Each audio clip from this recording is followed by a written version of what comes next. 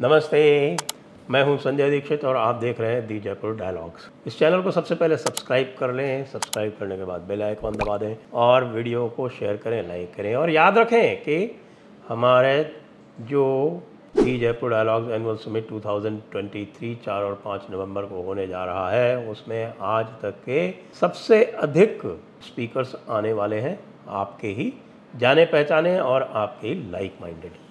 तो उसके लिए आप हमें सहायता भी करें। और बात करेंगे हम एक बार पुनः सुब्रमण्यम स्वामी की।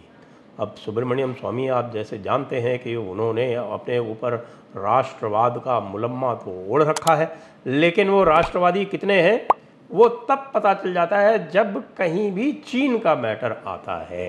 अभी उन्होंने ज़बरदस्त हमले किए प्रधानमंत्री के ऊपर कि प्रधानमंत्री ने 2020 में हमसे झूठ बोला कि LAC का 1 इंच भी हमने नहीं गंवाया है चीन को। लेकिन स्वामी ये नहीं बताते हैं कि LAC है क्या LAC की कोई स्टैंडर्ड डेफिनेशन है क्या, चाइना के साथ जो हमारी LAC है वो उसी प्रकार की है जैसे कि पाकिस्तान के साथ LOC है। नहीं, वो ये नहीं बताएंगे। आपने सुब्रमण्यम स्वामी को कई बार चीन के मामले को लेकर प्रधानमंत्री को घेरते हुए देखा होगा। यहाँ तक कह दिया उन्होंने प्रधानमंत्री को कि ये तो झूठ बोल रहे हैं और इस मामले में ये नेहरू जैसे हैं, जैसे नेहरू ने झूठ बोला था वैसे ही प्रधानमंत्री भी झूठ बोल रहे हैं। ये भी कह दिया कि इनको मार्गदर्शक मंडल में चला जाना चाहिए।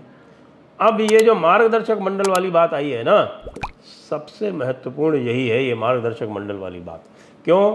क्योंकि सुब्रमण्यम स्वामी को मार्गदर्शक मंडल में मोदी ने भेज दिया है। इसीलिए आप देख रहे होंगे कि अब वो कभी भी भूले भटके भी कांग्रेस का नाम नहीं ले रहे। उन्होंने कांग्रेस की माता के विरुद्ध नेशनल हेराल्ड वाला केस किया। नेशनल हेराल्ड वाले केस में राहुल गांधी को और सोनिया गांधी को ज़मानत लेनी पड़ी। लेकिन अब वो सोच रहे हैं कि भाई इसी के बहाने क्या हम कोई सौदेबाजी कर लें कांग्रेस से। आप ये देखिए कि कितनी आपत्तिजनक बातें राहुल गांधी ने चाइना को लेकर बोली। उन्होंने जो बात कही उसको हूबहू सुब्रमण्यम स्वामी ने दोहराया और चाइना का बहुत गुणगान किया। राहुल गांधी ने कहा, आपको ध्यान है, ब्रिटेन में जाकर, और ब्रिटेन में जो ज़बरदस्त गुणगान किया राहुल गांधी ने चाइना का, उसके ऊपर आपने कभी सुब्रमण्यम स्वामी की कोई टिप्पणी सुनी? वैसे तो वो राहुल गांधी को पप्पू कहते हैं, स्वयं को ये भी कहते हैं कि साहब कि ये पप्पू शब्द मैंने ही ईजाद किया है। यद्यपि लोग कहते हैं कि ये शब्द का आविष्कार जो है वो हमारे नवजोत सिंह सिद्धू ने किया था, लेकिन उसका भी वो क्रेडिट लेते हैं। लेकिन जो नए नए उन्होंने शब्द इस्तेमाल कर रखे थे, जैसे ताड़का बोलते थे वो सोनिया गांधी को, आजकल आप सुनते हैं नहीं। वो जाकर ममता बनर्जी से भी मिले थे। एक ही समस्या है उनकी, उनको किसी न किसी तरह से कोई न कोई पद चाहिए। राज्यसभा का जो उनको पद दिया गया था तब तक वो काफ़ी समय तक शांत थे, और जब उनको लगा कि उनको राज्यसभा का नॉमिनेशन दोबारा नहीं दिया जाएगा तो वो एकदम से बीजेपी में और मोदी में कमियां ढूंढने लगे और आलोचना करने लगे। अब आप ये देखिए कि उन्होंने मोदी का ये भी कहकर क्रिटिसिज्म किया, आलोचना की, ये कहकर कि भाई ये जो नया जो नक्शा निकाल दिया है चीन ने, उसके बारे में प्रधानमंत्री खुद को कुछ क्यों नहीं कह रहे। लेकिन जब डॉक्टर जयशंकर ने उसका ज़बरदस्त तरीके से प्रतिकार किया, यहाँ तक कह दिया कि अपसर्ड क्लेम्स। अब ये अपसर्ड ऐसा शब्द है जो आप देखेंगे कि सामान्यतः जो डिप्लोमेट्स इत्यादि हैं वो अपसर्ड तरीके के शब्द का प्रयोग नहीं करते, लेकिन उन्होंने ये भी कह दिया। उसके बाद भी स्वामी जी को किसी भी प्रकार का कोई संतोष नहीं हुआ, लगातार वो चालू है। अब इनका हम आपको बता देते हैं इतिहास की। ये चीन में कुछ दिनों पहले, लगभग 5 वर्ष पूर्व की बात है, तब इन्होंने कहा था कि भाई चीन ने उनको इनवाइट किया और चीन के संयोजन से वे मानसरोवर भी गए, कैलाश पर्वत भी गए, अन्य स्थानों पर भी गए। तो चीन से ऐसा क्या लगाव है स्वामी का? स्वामी जी पहले भी ये क्रेडिट लेते रहे हैं कि चीन के साथ जो समझौता करवाया राजीव गांधी का, उसमें उनका भी कुछ रोल था। राजीव गांधी के वो बहुत बड़े प्रशंसक हैं। राजीव गांधी कहते हैं कि राजीव गांधी से अच्छा आज तक कोई प्रधानमंत्री नहीं हुआ, जबकि हम सब जानते हैं कि राजीव गांधी ने क्या क्या किया। ये वही व्यक्ति हैं जो एक समय कहा करते थे कि ये राम मंदिर जो है इसको किसी भी तरह से बनने नहीं देना चाहिए, ये इनके शब्द थे। और जो आपका प्लेसेस ऑफ वर्शिप एक्ट है उसके समर्थन में भी हुआ करते थे। तो क्या हो जाता है बीच बीच में सुब्रमण्यम स्वामी को? तो यदि आप इनका पूरा इतिहास देखेंगे तो आप पाएंगे कि इनके पूरे इतिहास में एक यही है कि इनको सेंटर ऑफ अटेंशन चाहिए। इनकी एक बहुत पुरानी एक ख्वाहिश है, एक तमन्ना है, एक इनकी आशा आकांक्षा है, और वो ये है कि इनको भारत का वित्त मंत्री बनाया जाना चाहिए था। वो वित्त मंत्री इनको कभी बनाया नहीं गया। जब बड़ी ही कुशलता और चातुर्य से मोदी ने इनको शांत करने के लिए राज्यसभा में ले लिया, तब इनकी आशाएं जो हैं वही एकाएक बलवती और हो गई कि संभवतः उनको अब वित्त मंत्री बना दिया जाएगा। लेकिन वित्त मंत्री फिर भी नहीं बनाया गया।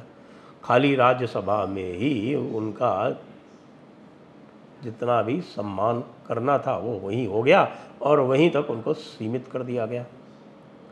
तो इसलिए उन्होंने फिर से अंड बंड शंड बातें करना आरंभ कर दिया। यहाँ तक कि आपको ध्यान हो कि जो प्लेसेस ऑफ वर्शिप एक्ट है, जिसका उन्होंने आरंभ में समर्थन किया था, अब ये अचानक आ गए उसको हटवाने के लिए, और हटवाने के लिए इन्होंने याचिका लगा दी सुप्रीम कोर्ट में, और लोगों ने भी लगाई, हमने भी उसमें इंटरवेंशन डाला, और हमारा जो इंटरवेंशन है वो सुब्रमण्यम स्वामी की याचिका में ही है। और अचानक इन्होंने स्टेटमेंट्स देने शुरू कर दिए, अंड बंड स्टेटमेंट। क्या कहते हैं स्टेटमेंट? कि भाई हम तो से हैं, हमको केवल मथुरा और काशी दे दिया जाए और उसके बाद हम कुछ नहीं मांगेंगे। अरे भाई कौन होते हो आप? आपको किसने जो है वो हिंदू हृदय सम्राट या हिंदुओं का पंच नियुक्त कर दिया है? आपने जब हिंदुओं के लिए कार्य किया था तो हिंदुओं ने आपका एप्रिसिएशन किया था। उसके बाद फिर सुप्रीम कोर्ट ने राम मंदिर में, जो राम मंदिर वाला केस हुआ था जिसमें आपने आर्टिकल 25 के अंतर्गत याचिका लगाई थी, तो उसको सुप्रीम कोर्ट ने आपको सीरियसली नहीं लिया और आपकी जो याचिका थी वो पृथक कर दी, और केवल जो सूट्स थे उनके ऊपर सुनवाई की, और सूट्स पे सुनवाई करके निर्णय आ गया।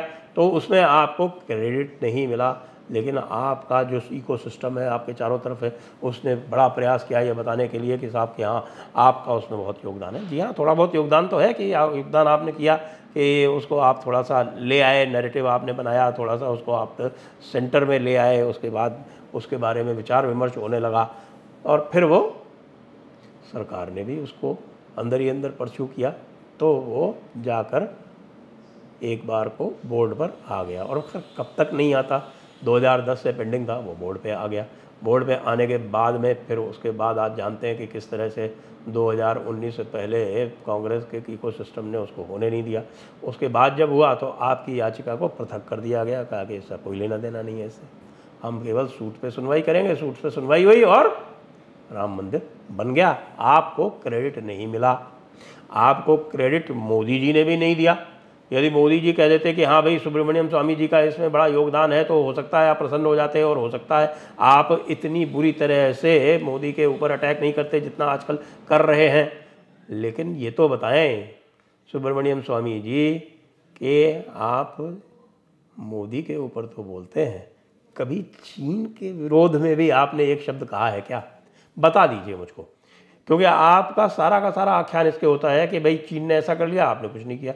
मुझे तो लगता है कि पहले चीन जैसे ही कुछ करता है आप अत्यंत प्रसन्न हो जाते हैं, आप सोचने लगते हैं कि भाई हाँ अब चीन ने ये कर लिया है और ये लोग नहीं कर रहे हैं कुछ, तो मेरे को एक अवसर मिल गया, अब मैं इनकी ऐसी तैसी कर लूँगा।